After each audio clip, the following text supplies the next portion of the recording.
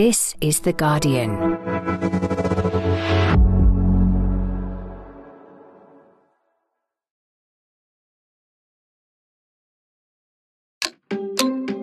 The Chancellor was at pains to big up the government's record in the autumn statement today. Rather than a recession, the economy has grown. Our plan for the British economy is working, but the work is not done. But maybe the Conservatives can't escape their own recent history. The Chancellor claims that the economy has turned a corner. Yet the truth is that under the Conservatives, growth has hit a dead end. The UK's economy has deep ingrained problems, and we're constantly told by both sides at Westminster that there's no money. So what are we supposed to take away from this autumn statement? I'm John Harris, and you're listening to Politics Weekly UK for The Guardian.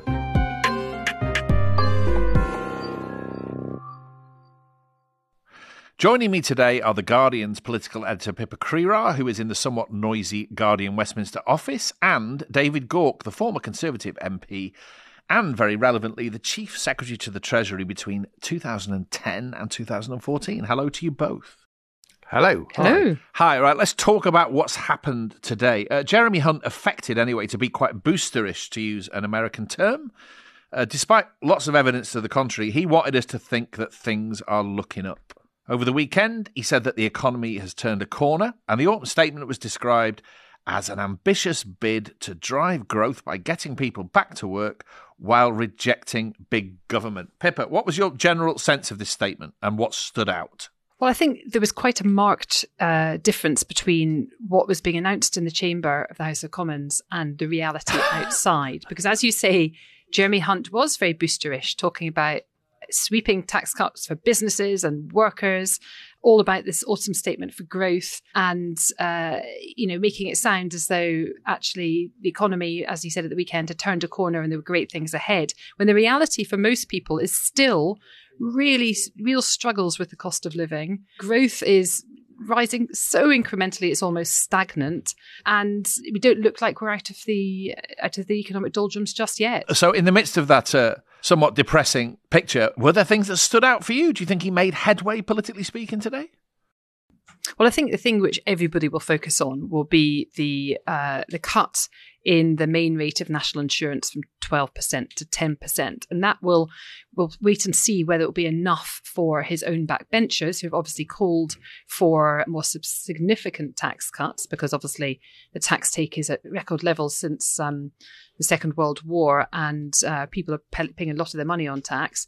But one quick thing to note is that main rate of national insurance is going to be cut in January, immediately prompting speculation as to why the government is doing it right now. Could it mean that the election is going to be drawn further forward, a spring election after all? It's quite boring now, isn't it? The will they, won't they? Yes, they will. No, they won't game. But I guess that's where we're stuck. David, what was your sense of the tension, as much as anything, between his boosterism and, as Pippa has said, the pretty grisly reality out there for 99% of people?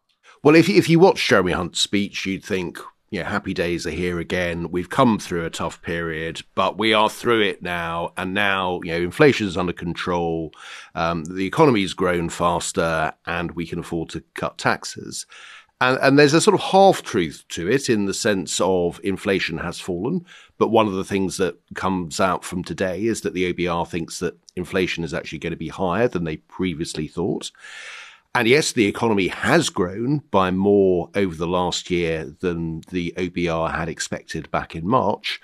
But the forecast for future years see growth being downgraded. And as so the Pippa immediate says, past is less bad, but the future still looks pretty awful. The future doesn't look great. I mean, the economy is a bit bigger over the forecast period than it was predicted in March, taking everything in the round.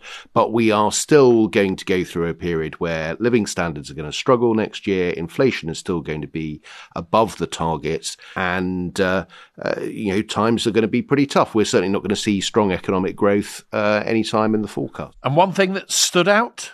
To some extent, so much was pre-briefed that nothing really stood out. I mean, I think more that people always say, they pre-brief the budget measures. But to be honest, we didn't previously get tax measures pre-briefed to the extent that this was. I mean, he's gone further on national insurance than was expected. I think everyone was thinking he was going to take it down by, 1p. It's taking it down by 2p. I suppose one or two surprises. He hasn't done anything with inheritance tax, which was very heavily shouted at the weekend. Lots of noise about that. But I mean, look, the main thing is he had a certain amount of firepower because of inflation, increased tax revenues. He's pretty well spent that on tax cuts. At the same time, he hasn't done anything with spending. And of course, higher inflation means higher pressure on public services, and there isn't anything there for them. Okay. Right, you've both mentioned the cut in national insurance. Let's hear him explain that from the dispatch box. If we want people to get up early in the morning, if we want them to work nights, if we want an economy where people go the extra mile and work hard, then we need to recognise that their hard work benefits us all. So today, Mr. Speaker, I'm going to cut the main 12% rate of employee national insurance. If I cut it by 1 percentage point to 11%, that would be an extra £225 in the pockets of the average worker every year. But instead, I'm going to go further and cut the main rate of employee national insurance by 2 percentage points from 12% to 10%. Now, notwithstanding people commenting about that as something significant, Pippa, it amounts to about £8 a week. Yeah, it's not a substantial amount. And actually, a lot of the discussion in the Treasury briefing right after the budget, which we journalists get after every fiscal event, was about whether actually it provided any benefit at all. Because, of course, the fiscal drag, so basically the amount of people that are dragged into different tax rates as a result of higher earnings, outweighs it. And there's a huge figure, something like £45 billion worth of income from fiscal drag by 27-28, far outweighing the amount of benefit that people will get from the cut in national insurance. So a little bit, it's kind of like give with one hand and take away with the other, certainly over that longer 5-year period. It's a very small rabbit out of a very small hat. Yes, although you can put the counter argument is that it's going to cost £9 billion by 27-28. Very expensive rabbit. Well, it's look, if you're going to cut personal taxes, the aggregate effect, the net effect is that personal taxes are going up, right? That they're putting taxes up. But if you're going to cut personal taxes, cutting NI rather than income tax, there is something to be said for it. It's more targeted on those people in work. The government has often been criticised for favouring wealthier, older people. This will actually benefit people of working age. So I think there's something to be said for it. But yes, let's put it in the wider context of the fact that by freezing all the thresholds and allowances, most people are paying more in personal tax. Okay, now, there was a lot of noise, I think has been said already, about cutting inheritance tax. A lot of controversy was kicked up by that idea. Boris Johnson wrote a column about that in the Daily Mail at the weekend. There were lots of rumbles about it. Is that dead, Pippa, or do you expect that to come back next year? I think it depends what else they announce in a spring budget. And the reason it was so problematically politically this time is that even though it is one of the most hated taxes, according to polling, it's about a third of people think it's awful. Only, I think it's 4% of people pay it every year. So it is not as widespread as people believe. The benefit of going for it, beyond obviously appealing to some of the sort of heartlands voters, is that it does create a dividing line with Labour, who have said that they don't think that cutting inheritance tax would be a good idea. And there's, some people feel that there's not much to choose between Labour and the Tories. So that would be a key dividing line. But what else the Chancellor was announcing at this autumn statement was a squeeze on benefits. I'll come on to the squeeze on benefits in a moment. Yeah, but the point is that in a budget in which he was announcing a squeeze of benefits, it's then very difficult politically at the same time to announce a tax cut which benefits the rich. Politically, in parts of Conservative voters in parts of the Red Wall, for example, Red Wall MPs were very angry about the prospect of it because it could potentially be very damaging and sort of all feed into this retoxification of the Conservative brand that we've talked about before. Talking about a more kind of compassionate Conservative tilt, so-called, to elements of this autumn statement, it was quite striking, I thought, that the national living wage, it's been announced, will receive an uplift of almost 10%, from £10.42 an hour to £11.44 an hour, and the national living wage will be extended to 21-year-olds. That's the sort of conservatism you like, David, isn't it? Well, look, I think we do need to move away from being seen as the party of the rich, and I completely share the concern that Pippa was articulating about doing inheritance tax. Look, I think in terms of the national minimum wage, that's going to be, or the national living wage, as it's now called, that is going to be popular with low-paid workers. I think there will be a little bit of pushback from employers. Small businesses will worry a bit about that. And I was listening to a phone-in just coming here of a lot of small businesses, hairdressers, and saying, well, I'm not sure how we're going to afford that. But look, there is a sort of tilt in that direction. There is a theme which is about making work pay, which is why the focus is on national insurance rather than income tax. And actually, in the context of benefits, haven't cut benefits as was widely predicted. But I know we're going to talk about this in a moment, but the focus is on making sure people go to work. So that's where they're trying to get. That's the theme. Right, let's talk about something you mentioned only a matter of seconds ago. These changes, more changes, are there ever not changes to the benefits system? The government has announced that benefits and universal credit will rise by 6.7%, the inflation rate for September, despite some rumblings to the contrary. But Jeremy Hunt also announced this. We will ask for something in return. If after 18 months of intensive support, job seekers have not found a job, we'll roll out a programme requiring them to take part in mandatory work placement to increase their skills and improve their employability. And if they choose not to engage with the work search process for 6 months, we will close their case and stop their benefits. Now, to be honest, those of us who put the podcast together were shocked, really, when we watched that announcement. Putting in place a system that can stop benefits for unemployed people altogether, it seems to me, is vicious. The measure announced in this statement is centred on people who are long-term unemployed, who, in my experience, tend to be the most damaged, delicate, fragile people with all sorts of issues, very often to do with mental health, among other things, addictions, another one. And then there's sorts of bigger picture stuff. Making the benefit system even more punitive, it seems to me, is sort of grim for two reasons.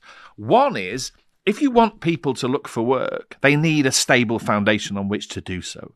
They need to be able to plan for the future, to make good choices and all of that. And if you're constantly threatening them with destitution, if not plunging them into it, that's the last thing that's going to happen. The other thing that strikes me about that announcement is it's not really about the practicality or the efficacy of what's being announced. It's political. There are people in focus groups who say there are people down my street who are cheating the benefit system and I want something done about them.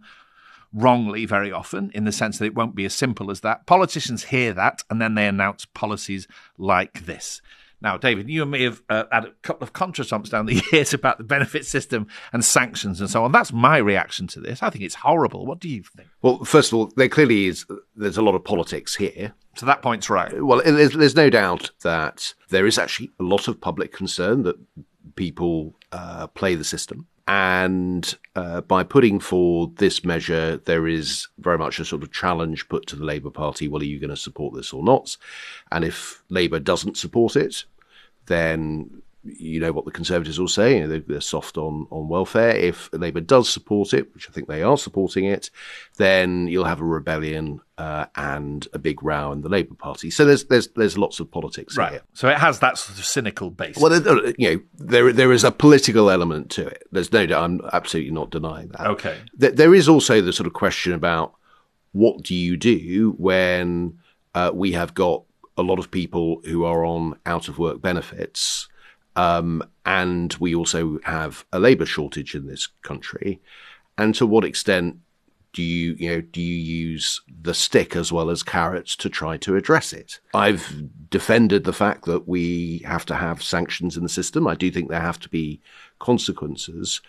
I worry this is going further than I'm entirely comfortable with. But I think this is a matter of degree. I'd like to see the details because, I do come back to that point, is that if there are people who are, playing the system, in the end, the state has to do something about it. But you and I both know that certainly, say, as far as benefit fraud is concerned, those numbers are very, very small. In addition, to use a phrase like playing the system, even if you successfully claim working age benefits, you are hardly living the life of Riley. No, this is absolutely true. But there is a fairness point that people who doing a job that they don't particularly necessarily enjoy feel aggrieved if there are others who are living on a similar lifestyle, not the life of Riley, but living a similar lifestyle without doing that work. But it sounds like you take my point that you worry about the human damage that will be caused by a policy. I don't want to sort of rush to condemn sort of every sanction, every attempt to put pressure on people, because I think you do have to have consequences in the end.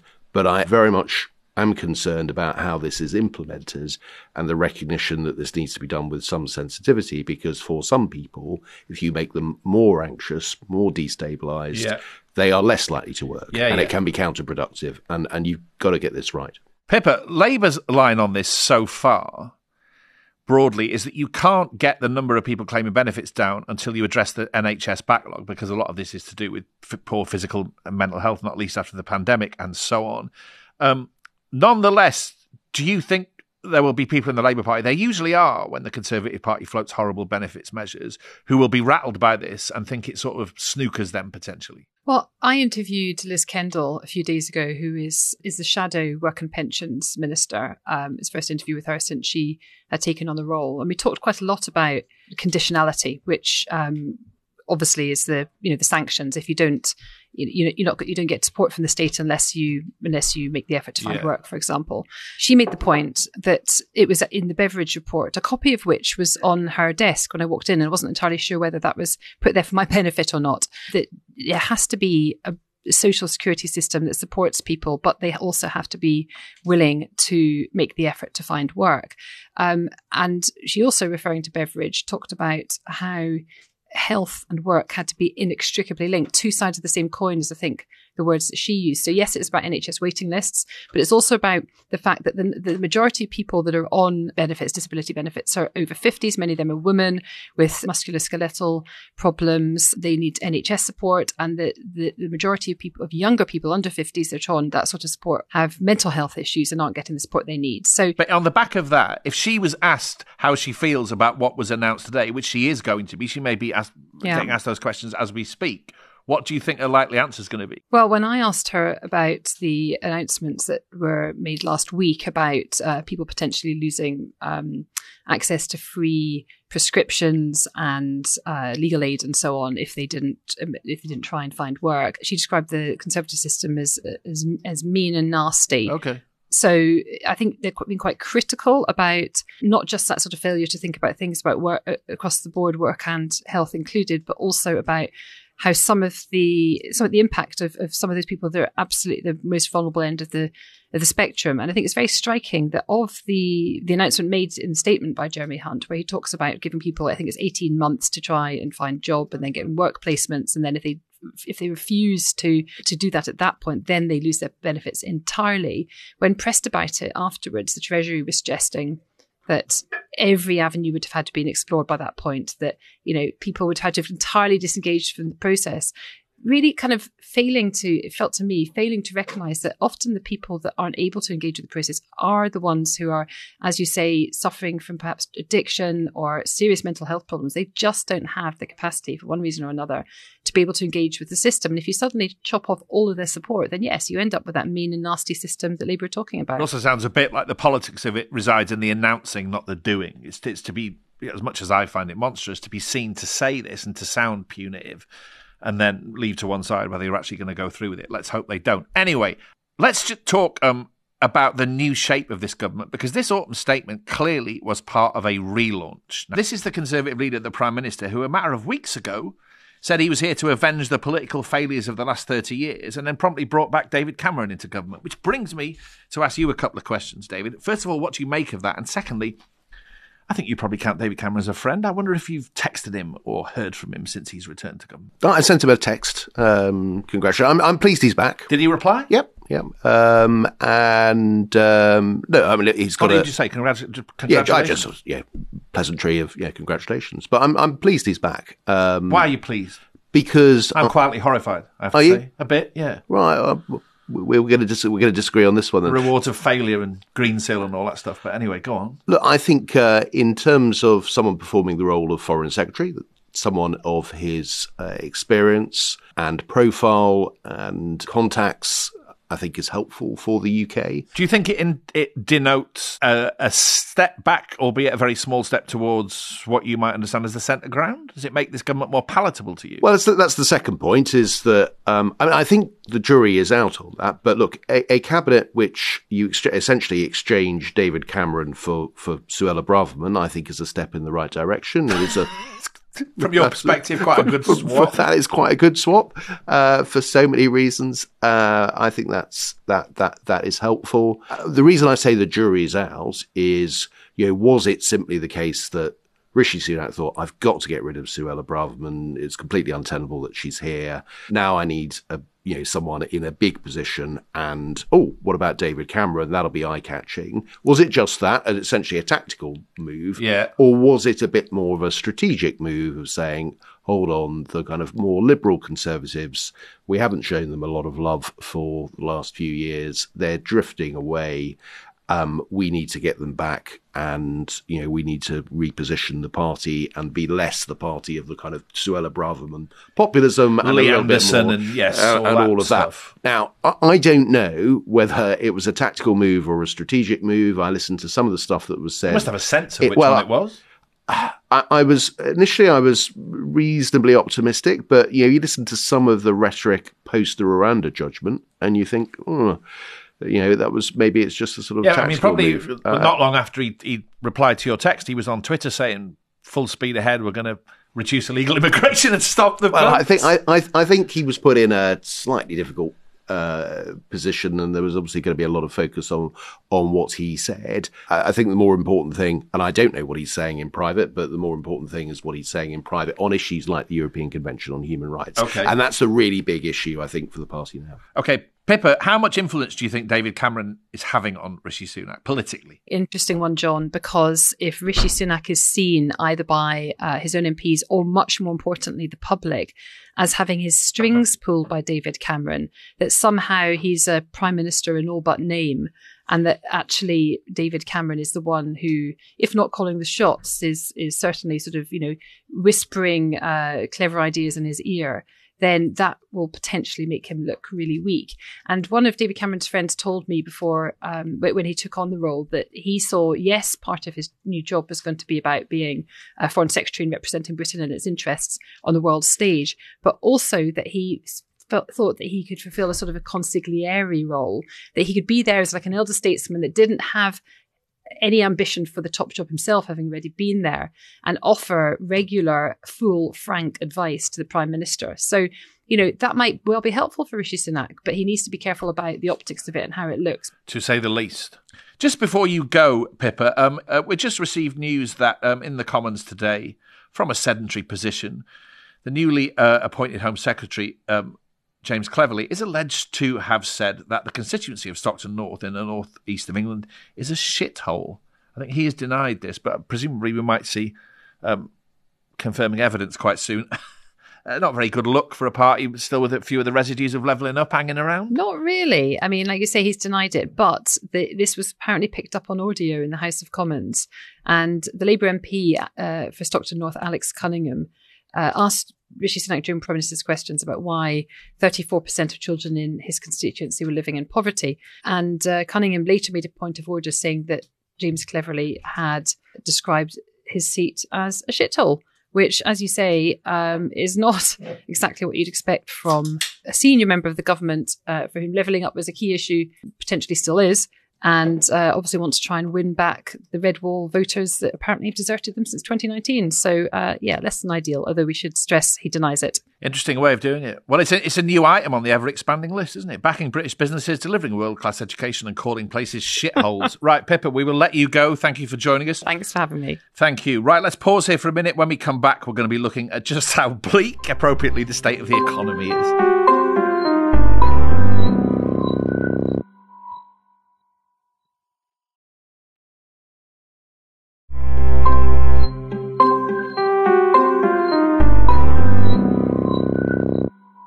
Welcome back. David Gauke is still with me. David, I want to read you something, a quotation. We are back in a world in which the electorate knows there is no money. They know big promises are unlikely to be fulfilled, even if the Conservatives instinctively want to cut taxes and Labour might want to increase spending. Do you know who said that? I think I said that. You did say that, yes, to the Financial Times in a piece that was published not so long ago. I mean, that's a pretty stark statement about the bind that politicians find themselves in on account of the state of the economy. We're now on to this government's 11th growth plan. Rachel Reeves said that today in the House of Commons, which perhaps shows you how grim things are. There is some debate about current growth forecasts, but the UK clearly has big problems on that score because the economy has deep ingrained issues as regards growth and everything that sits under it, everything that's meant to promote growth but seems to be detracting from it. That's a huge thing, isn't it? And I suppose because we're in this arm-gnawingly long run-up to an election, politicians are basically campaigning, and nobody's going to stand there on either side and tell you what a terrible state things are in. But that's the reality, isn't it? Yeah, it's really difficult. We have gone through a long period. We can talk about the reasons why growth has struggled. I want to ask you about that. Yeah, but fundamentally, unless we can rectify this, we are going to be in an endless position where people are going to be complaining that taxes are too high, and by historic standards they are very high, and the public services aren't getting enough spending, and there's plenty of evidence that they're not. And unless you can deliver economic growth, we're stuck in that cycle. And that the political debate is kind of finally getting there. But for many years, I just don't think economic growth was the priority that we were getting from the political parties. I mean, you say that political debate is getting there, but as I said, given that political debate, certainly in Westminster now, is electioneering to all intents and purposes, the Chancellor therefore got up and said over the weekend that the economy has turned a corner when that clearly isn't the case. You agree with that, right? We're still in deep water. Yeah, we are still in deep water. My point about the politicians are sort of finally getting there is that I think what you hear from both Rachel Reeves and Jeremy Hunt is a little bit more of a focus on, well, how are we going to get this economy growing? I don't think they're taking necessarily the risks that they should be into the political risks in terms of delivering that. But to take the autumn statement, some of the limited firepower that Jeremy Hunt had, he has used to cut business taxes to encourage to incentivise investment. To incentivise investment. That stuck out. And that's one. I don't think anyone would disagree with that. That's quite a good move. I think what we hear from Labour on planning, for example, is much more growth orientated than we've heard from them for some while. So we're sort of slightly getting there, but on issues like planning reform, like business taxes, dare I say it, our relationship with the European Union. Yeah, I was going to ask you. I think our politicians have still got sort of some way to go.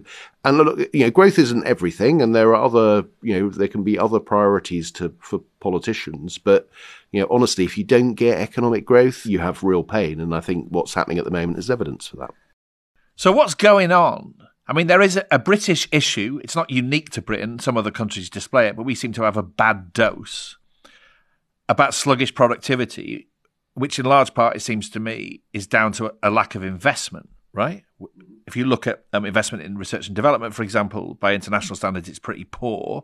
There's also a set of questions about investment in infrastructure, which obviously holds places, regional economies back. That's part of what we're talking about here. That's part of the story. That is part of it, yes. Yep. And then there are big and very interesting, I think, cultural questions. It seems to me that our lack of investment is partly about companies frantically maximising profit to satisfy shareholders who get very hung up on quarterly reports and so on. And it might also be because Labour workers in recent years have been so cheap that companies have taken the lowest road to making money and not kept pace with skills, education and technology. That's another two parts of the story. There's elements of that. I think they can be overstated. There are aspects of our economy that are, in truth, really strong, and potentially we should succeed in future. So we've got the best universities in Europe.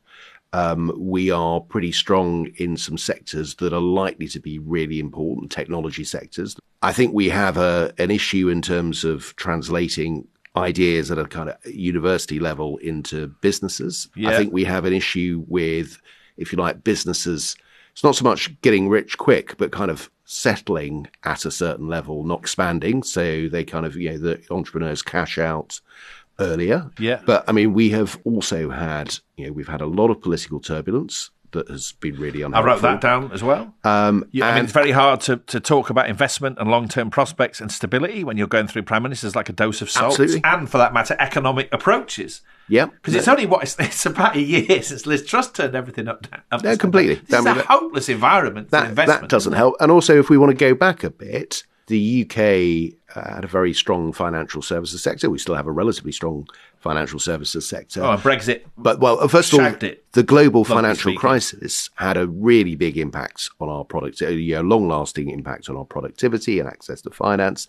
And then certainly Brexit, not just in financial services, but in any area where you're doing a lot of trading. It's striking. One of the things that was in the documents in the autumn statement was showing that the UK's trade intensity, i.e. the amount we trade as a country, is the lowest in the G7. You don't really expect that from the UK. You think of us as an outward-looking trading nation. Well, not when we've just left the biggest single market on the planet. Exactly. And that is bad for productivity. And that's not just a sort of question of, we need to adjust to the new situation. If our trade intensity is down, that is going to be bad news in the long term. I'm a Keynesian, really. It seems to me that particularly at a time like this, the state has to take the lead and invest, and it probably has to borrow to do that. You can't leave this to the animal spirits of the market. And in fact, one of the reasons we're in the mess that we're in is because that's what we did, right? In a position like this, if you want to stoke investment, if you want to get the private sector back up to speed, there is a big role for government here. And yet what we keep being told is that fiscal conservatism is something you can't argue with. And therefore, you can't even borrow to invest. And that's part of this tragedy. That's what I think. I would distinguish 2 points, if you like. First of all, how much can we afford to borrow? And I do think we have to be pretty careful about that. I do think... But there is a difference. I know this is a simple and somewhat crude point between borrowing to invest and borrowing for day-to-day spending. Right? There is a difference. But there is also still a point about, in absolute terms, how much you can borrow. And then the second point I was going to make is... there is also a question about where we spend our money. And you can, even within constraints, you can tilt our spending more in the direction of useful investment. And I think one of the big challenges for whoever is in government after the next election is thinking about, how do we use the government resources? And there are limits on those resources. Yeah. How do we use those more productively? How can we shift resources away from dealing with the immediate day-to-day and where there's, huge calls for it, immediately now, towards something that will help us in future to either reduce demand on public services or help economic growth. Now, that isn't politically easy, but a government that can be a little bit more disciplined in doing that actually probably could be able to borrow more if it can convince the markets that's what it's doing. Yeah. But first of all, I think you do have to have that credibility with the public finances. So it sounds like there's some agreement between us on this. I mean, I suppose in that context, this is my closing thought, really, the most awful piece of symbolism, really, if you're talking about a country which has singularly failed to invest and whose infrastructure is very unsatisfactory up close, which is part of the problem. I mean, one of the sort of founding acts of this government, the Sunak part of it, was cancelling a great deal of HS2, which is just miserable in this sort of context, isn't it? It's a sorry tale, whichever way you look at it. Having commenced this process to sort of leave it, just at Birmingham and Old Oak Common, that is a very bad outcome. And you can make an argument against HS2 from the very beginning, or you can say we're going to do it and we're going to do it properly. But, where we've ended up is a sort of worst of all worlds. It's sort of a parable of this government and the state of the country more widely, isn't it? Anyway, on that optimistic note, as ever, we will draw things to a halt. Thank you for joining us, David. Thank you. Thank you for listening. I hope you enjoyed today's episode. If you did, make sure you subscribe to Politics Weekly UK, wherever you get your podcasts, and even better, leave us a review, preferably a nice one. I have been away for a month or so. If there's anybody out there reassured by this news, you will be glad to hear that I am now back for good, as Take That once sang. If you want a deeper dive into the announcements in the autumn statement, listen to our sister podcast, Today in Focus, with Nashin Iqbal, who has been speaking to The Guardian's Heather Stewart. You can find that wherever you get your podcast. This episode of Politics Weekly UK was produced by Frankie Toby. The music is by Axel Kakoutier, and the executive producers are Maz Ebtahaj and Nicole Jackson. This is The Guardian.